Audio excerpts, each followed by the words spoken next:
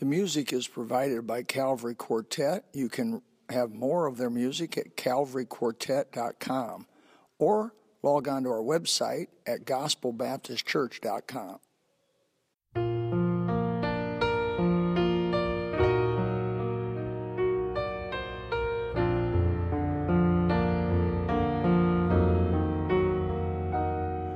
If you could see what I once was, if you could go with me back to where I started from, then I know you would see a miracle of love that took me in its sweet embrace and made me what I am today, a sinner saved by grace. Today I want to speak about one of the primary teachings of Jesus Christ. One of the primary teachings of Jesus Christ. It's not a pleasant subject. It's something I try to do at least once a year. I believe it deserves that, sometimes twice a year, and many times as God would have me do it. If you look in the bulletin there, or if you haven't looked in the bulletin, is what could be so bad that it was better to never have been born. Take your Bibles, Matthew chapter 26 and verse 24. You do not have to turn to the next passage, which will be in Mark chapter 14, verse 21, a parallel passage. But turn to Matthew chapter 26 and verse 24. Judas Iscariot was handpicked, as the other 11 were, to be Jesus' disciple. Somehow or another, Judas Iscariot, though he had seen everything, heard everything, been there through everything, he had seen him walk on water, he had seen him calm the sea with his word, he had seen him control fish, and gather. He saw the dumb that could not speak. He saw the lame that could not walk. He saw the blind that could not see. I mean, he'd seen the whole thing. He'd seen him take a little basket of fishes and a few pieces of bread and feed 15,000 minimum, because it was 5,000 males, 4,000 men, plus all that were with him, 20,000 people. He saw the thing multiply. He helped pass it out, and he helped gather the scraps that were left together, and there was more than what originally started with. People will say to me sometimes, if God would come to me more clearly, I'd believe. Would you? I say this, if you won't believe with what God has given you to believe with, you wouldn't believe if he stood beside you. You wouldn't believe if he appeared at the end of your bed and said, I'm Jesus. You'd make up some story, or you'd think it was an alien come down that had been left here centuries ago and had come back, and that's what the Chariots of the Gods book was all about, and some alien form that's superior to us, or you've watched just too much Star Trek. That's your problem.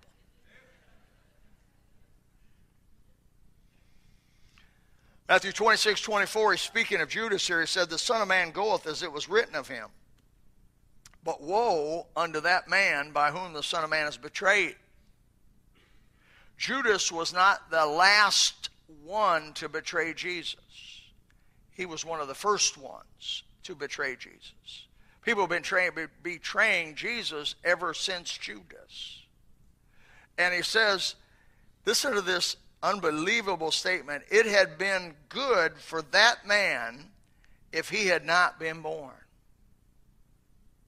In Mark chapter 14, a parallel passage, verse 21, the Son of Man indeed goeth, it is written of him, but woe unto that man by whom the Son of Man is betrayed. Good were it for that man if he had never been born. Now, I got to ask you a question. What in the world is so awful that Jesus Christ himself, the one that was come as the Lamb of God to give himself for your sin and for my sin on Calvary, satisfy and pay for the very justice of every sin committed, that justice demanded for every sin ever committed, sparing nothing, taking everything that justice demanded of God, righteous God, upon himself on Calvary.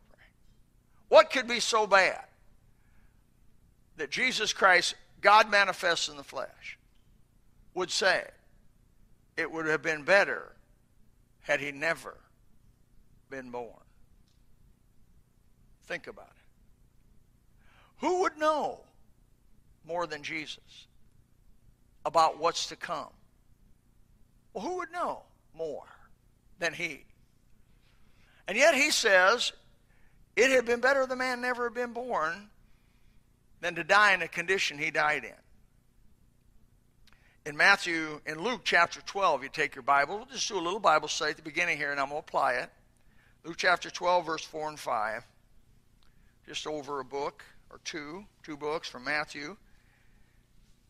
In Luke chapter 12, verse 4 and 5, it says, I say unto you, my friends, be not afraid of them that kill the body, and after that have no more that they can do. You should not be afraid of terrorists.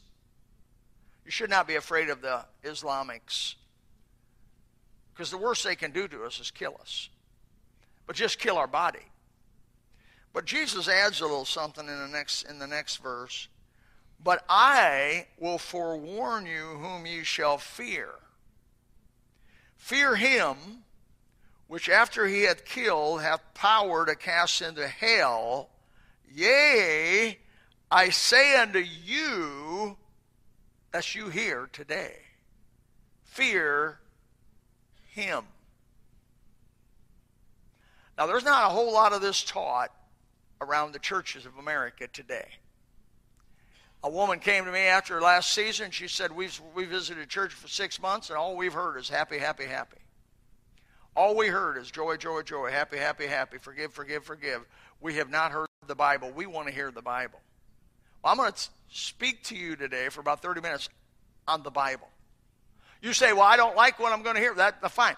You can do whatever, but it's not Bill Lytell that wrote that. I did not write this. I did not originate this. This is a truth that's been taught since Jesus said the words, and they were put in print, and they were translated from that point on, from the first century, and they've been preached every century since then by Bible preaching men of God.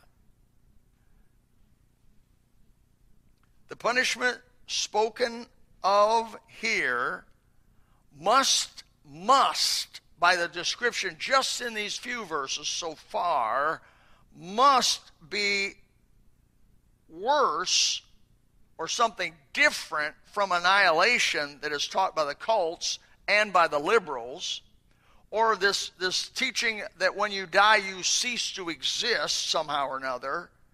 It must, by the nature of the phrases, be something more awesomely horrible in nature than just being cast into a place called the lake of fire and psh, all of a sudden you cease to exist. If it is something so bad that you should never have been born. By the way, people come to me and say, God is love. That is a biblical statement. God is love. You've never met anybody that loves you like God. He gave his only begotten Son for you. Jesus loves you. This I know. But God does not love and condone sin. And if you choose not to go to Jesus as your Savior and humble yourself under his provision of sacrifice, then you will have to stand and bear the wrath of the sin that you committed. And you'll find God is not a merciful God when it comes to judging sin. Ultimately, all sin will be judged the way it deserves to be judged. You say, well, God is love. He just would never, ever cast anybody into the description of that the Bible gives, at least in the New Testament, of a place called hell. There's just no way, preacher. Well, let me try to give you a few heads up on that. Matthew chapter 8, verse 18 through 29. You do not have to turn there. Jesus and his disciples go to a place called Gennesaret. I've been there. It's the only place in the whole Sea of Galilee there's a cliff. And the Gadarene maniac, you've heard of him, the Gadarene maniac, a couple of them came out and they were possessed of demons. And the demons, within them guys, argued. They said, we know who you are. You are the Son of God. Now, in the Hebrew mind, when you call somebody the Son of God, you were ascribing to him deity. You are the Son of God. Have you come to torment us before the time? Now, these are spirit beings called demons who understand the spirit world. And in their knowledge of the spirit world, they understand somehow or they could see who Jesus really was. And every time he confronts these demons, one way or another, they know who he is and that they are under his control. They were under his verbal command. Please don't send us into the abyss. Send us over there to that herd of swine way over there, and we'll go into them. And he said, go. They went into the swine, ran down violently and over a cliff into the Sea of Galilee. The Bible is so accurate. That's the only place in the Sea of Galilee that could have happened. The demons ascribed to Jesus Christ that he was going to eventually torment them. The word torment, look it up. It's a serious word. Whoa. So in the demonic mind, in the spirit world, they believe that God is going to and has the right to indeed torment them.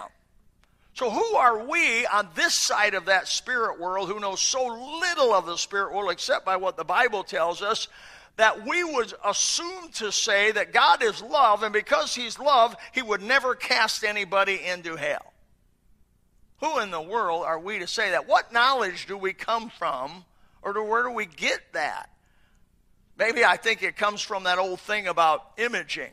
If you say it enough, it'll somehow go away. That's most of the presidential candidates seem to be that way.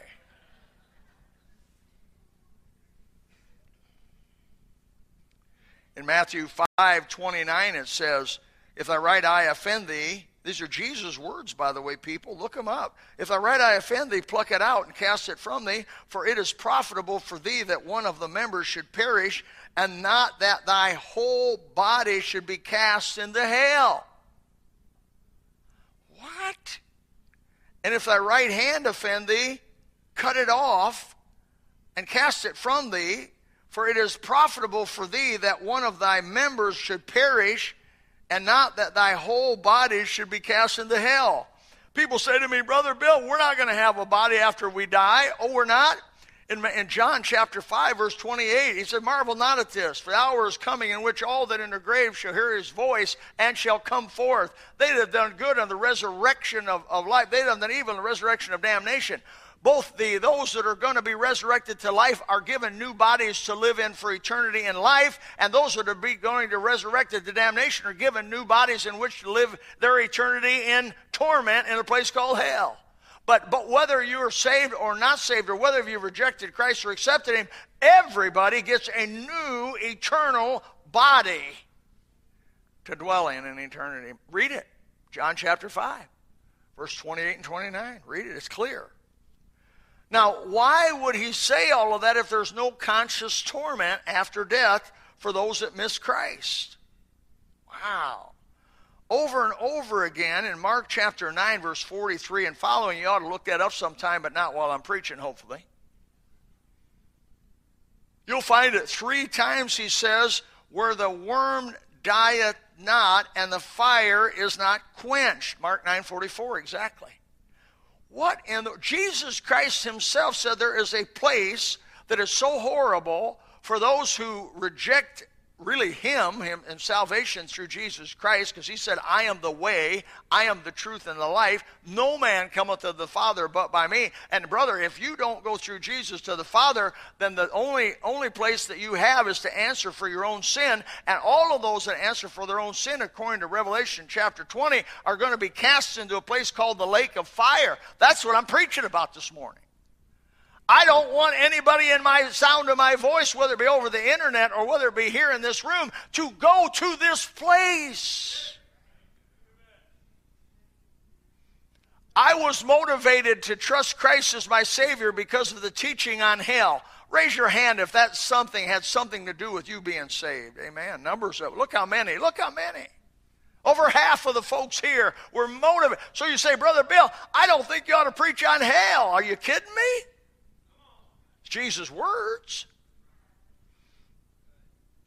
And if half of these folks here were motivated to get saved because of the warning of Jesus Christ not to go to this place called hell, and who would know better than Jesus Christ that it existed and how horrible it was than him, I'm going to believe him. I'm going to believe him. I was 5 years old in the Sunday school class at First Baptist Church in Elkhart, Indiana.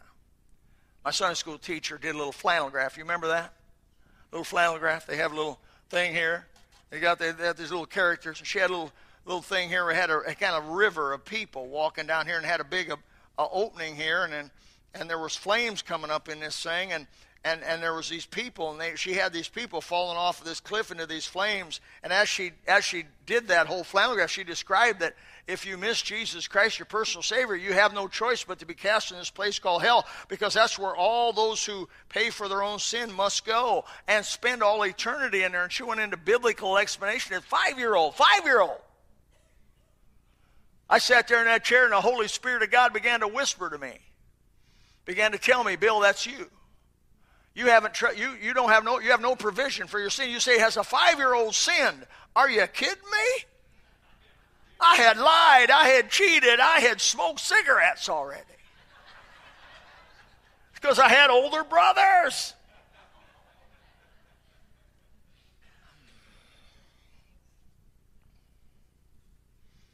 I'd sinned, I'd envied, I'd hated. I'd had all kinds of sin at 5 years old. In fact, how old is your kid? How many? Has she sinned yet? Took after Adam? Yeah. A 10-month-old sin. Yeah! A 6-week-old baby will throw a doggone old-fashioned temper tantrum just because they ain't happy about something or another, and they'll throw a little temper tantrum, spit their food out on the floor.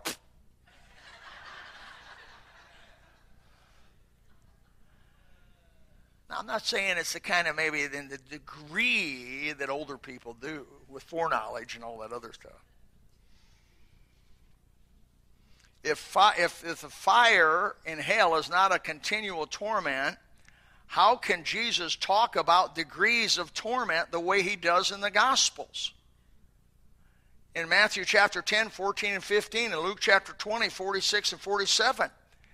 He describes two cities that he did most of his miracles in, the city of Capernaum, city of Chorazin, and Bethsaida, up in the northern part of the Sea of Galilee. And he tells them, if I had done these things in the presence of Sodom and Gomorrah, now folks, you don't get any worse than Sodom and Gomorrah. It's like saying, if I had done these things in the presence of San Francisco,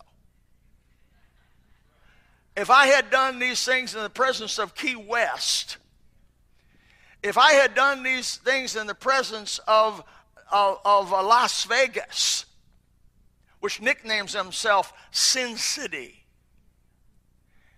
they would have repented long ago in sackcloth and ashes. That's real old-fashioned repentance there, buddy. He said, he goes on to say, in the day of judgment, it's going to be more tolerable for Sodom and Gomorrah, which we so aptly condemn, which are an example to everybody that will live ungodly not to live ungodly. It'll be more tolerable for Sodom and Gomorrah than for Bethsaida and Chorazin. And for those that have seen my miracles and heard my preaching and have turned away from it. John the Baptist came preaching, and they said, he hath a demon. Jesus Christ comes preaching another way, and he said he's a winebibber and a glutton. They wouldn't believe truth no matter how truth presented itself. Presented itself under John the Baptist, a man out there away from the things of the city, and they wouldn't believe it under Jesus Christ, who ate with sinners and was a normal kind of a guy. No matter what truth came, it didn't make any difference how truth came. They didn't want truth. And the Bible says it, and Jesus says it in John chapter 3, men loved darkness rather than light because their deeds were evil. The reason people don't get saved, they come up with a cloud of witnesses that they say, well, I saw a preacher fall once, I saw a deacon fall once, I had a member that was wicked and a hypocrite, he was just probably a song leader, and I'm going to tell you, wouldn't doubt if he played the violin. But that ain't going to be any excuse. The real excuse is men loved darkness rather than light because their deeds were evil. And they didn't want to face the truth. They didn't want to face that they weren't going to be able to party anymore. They weren't going to be able to drink their booze anymore. They weren't going to be able to commit immorality anymore. They weren't going to be able to lust on women in secret anymore. They weren't going to be able to look at pornography anymore because they knew if they got born from above, that would be gone.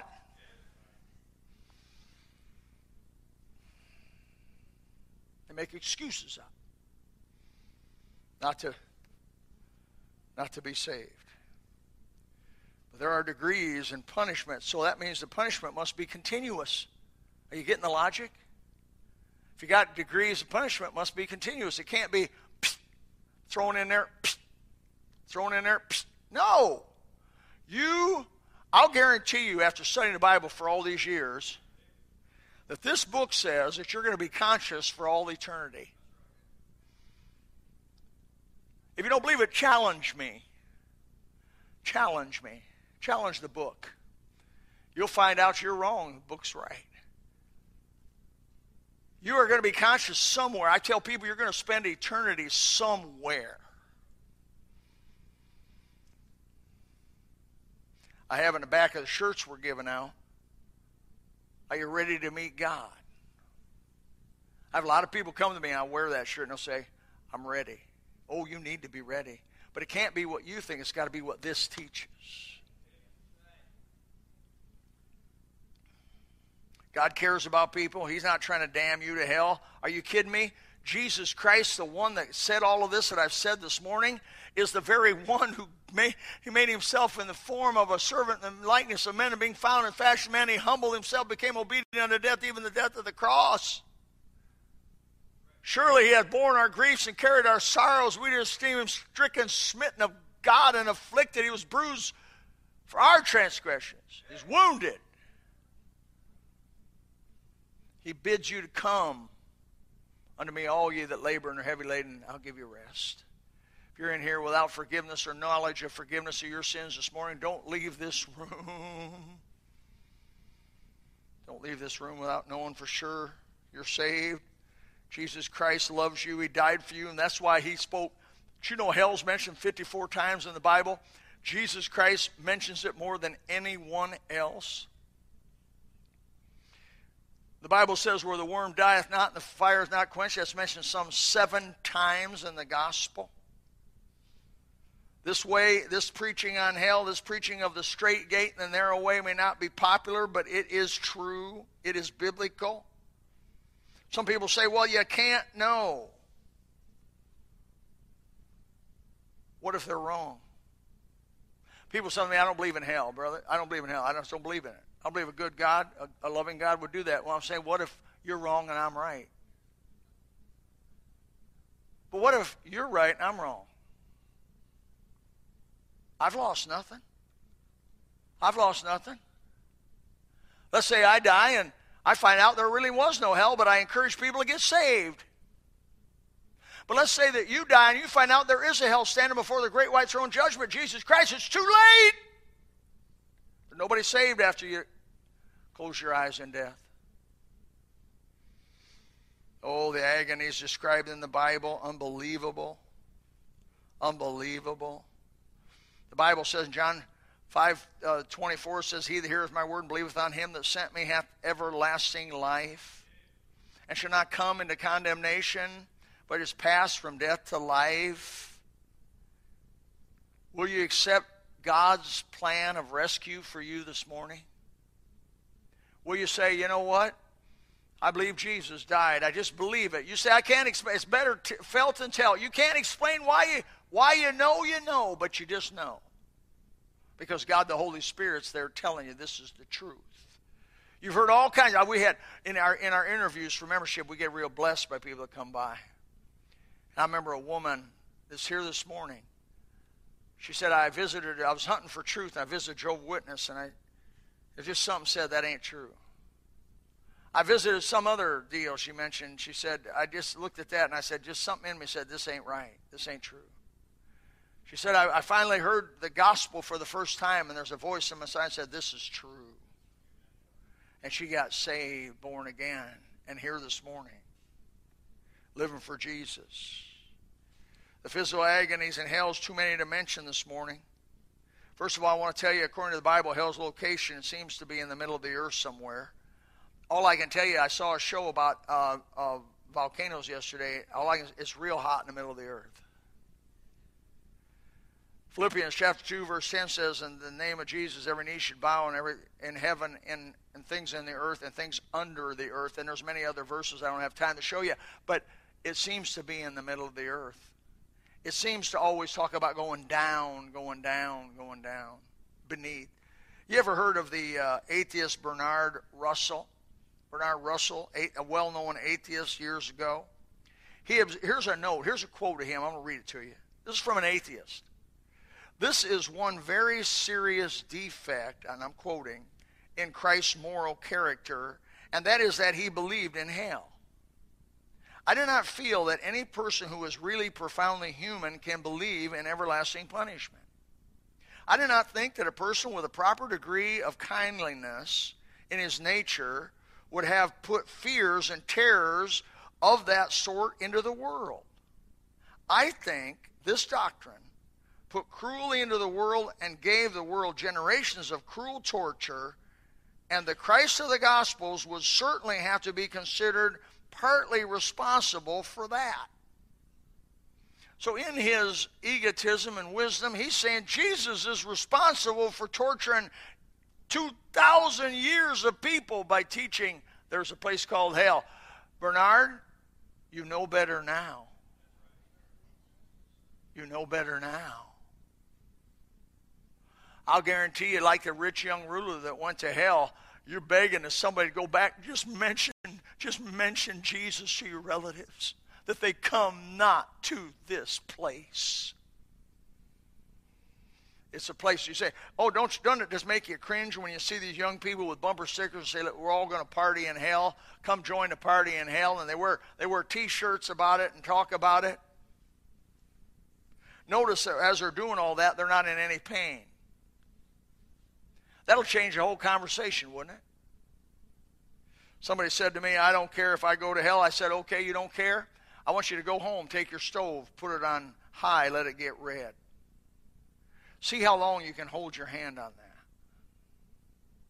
Oh, he said, I couldn't hold my hand in that 5 seconds. I said, what if somebody held your hand on that? The Bible says there'll be weeping and gnashing of teeth.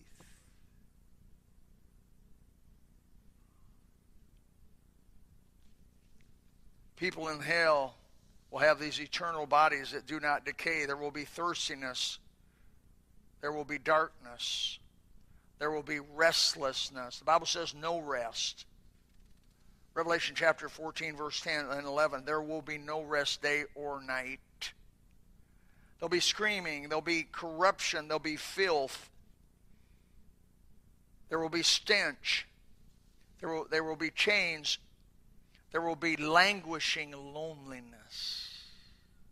I've been around a little bit, and I can tell you loneliness changes people. Loneliness is big. Loneliness isn't small, it's big. You say, you that haven't been really lonely don't know what I'm talking about, do you? But you that have been lonely know.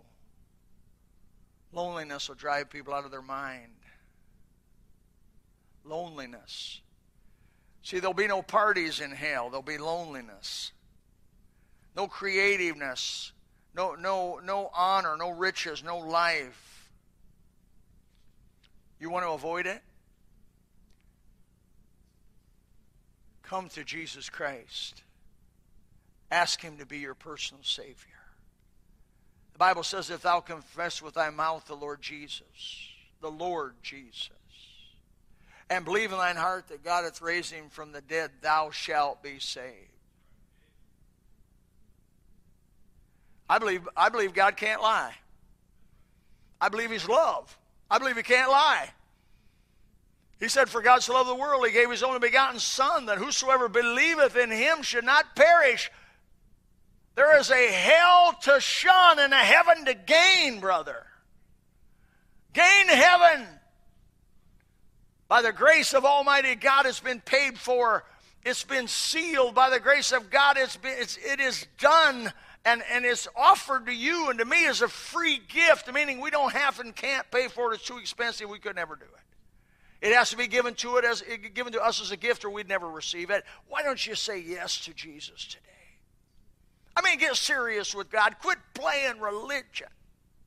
Quit going to church once in a while and saying, hi, God, I'm here, throwing a buck or two in the offering, thinking it's going to be okay. It's not going to be okay. Come to Christ with all your heart. The greatest commandment, love the Lord thy God with all thy heart, all thy soul, all thy mind, all thy strength. So you know better. When I got married, I knew I was to love Kathy with all my heart. I couldn't love another woman and love her. That was hypocritical. It wasn't truthful. Come to Christ. Ask him to be your Savior. I remember after that Sunday school class at 5 years old, I was under such deep, deep conviction. I went home. On the way home, right where Bristol Street and Cassopolis Street cross. I'm in the back seat. I kind of shimmy up to the edge of the seat of that old 50-something Chevy. I don't remember what year it was now. 57, I think. That was a good year, by the way. And I said, I need to be saved. Mom knew exactly what to do. She questioned me about a few things and says, would you pray and ask Jesus? And I asked Jesus to save me. 5-year-old kid.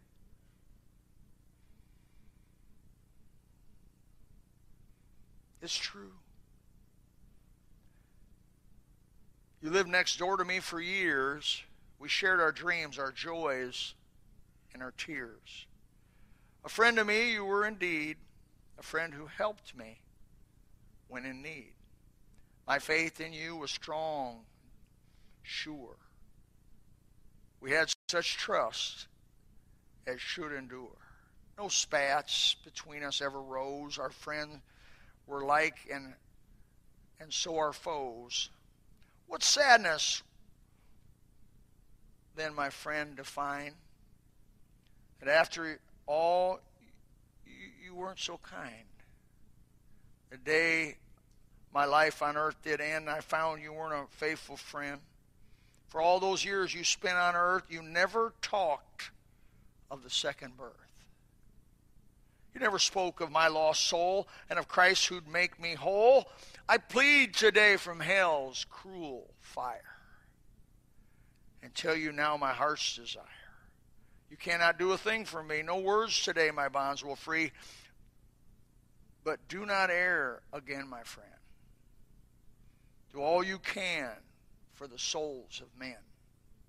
Plead with them now quite earnestly, lest they be cast into hell with me. Father, we pray that the Spirit of God would come, would take these words, these fumbling, bumbling words that sometimes come out of my mouth, not doing justice really to the Gospels and to the words of Jesus. But I've done what you've asked me to do. I pray now that the Spirit of God would take over. There not be a soul in the sound of my voice that would go to the place called hell. Not a soul. Not with salvation so easy, so ready, available, so purchased. Oh, Father, come. Convince them as I could not. And may folks say yes to Jesus today with all their heart, all their soul, all their mind, accepting the free gift of eternal life, being willing to turn from their sin, their way of life, to Christ. Help them. In Jesus' name, amen.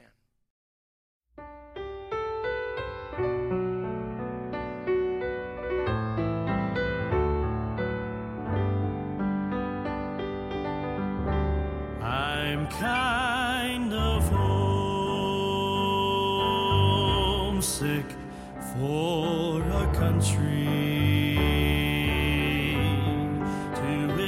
which I've never been before.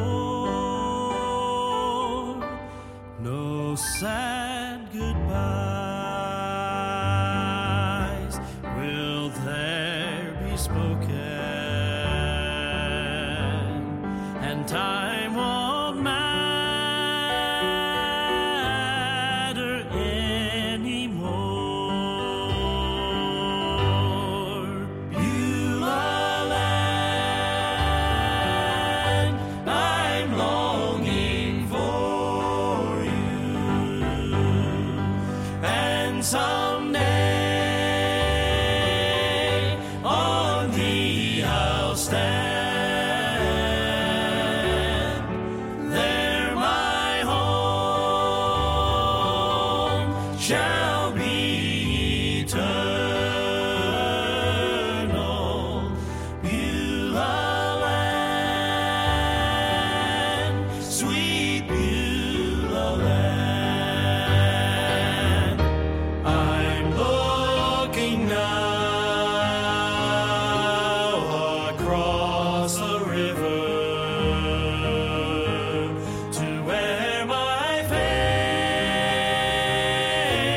shall end inside.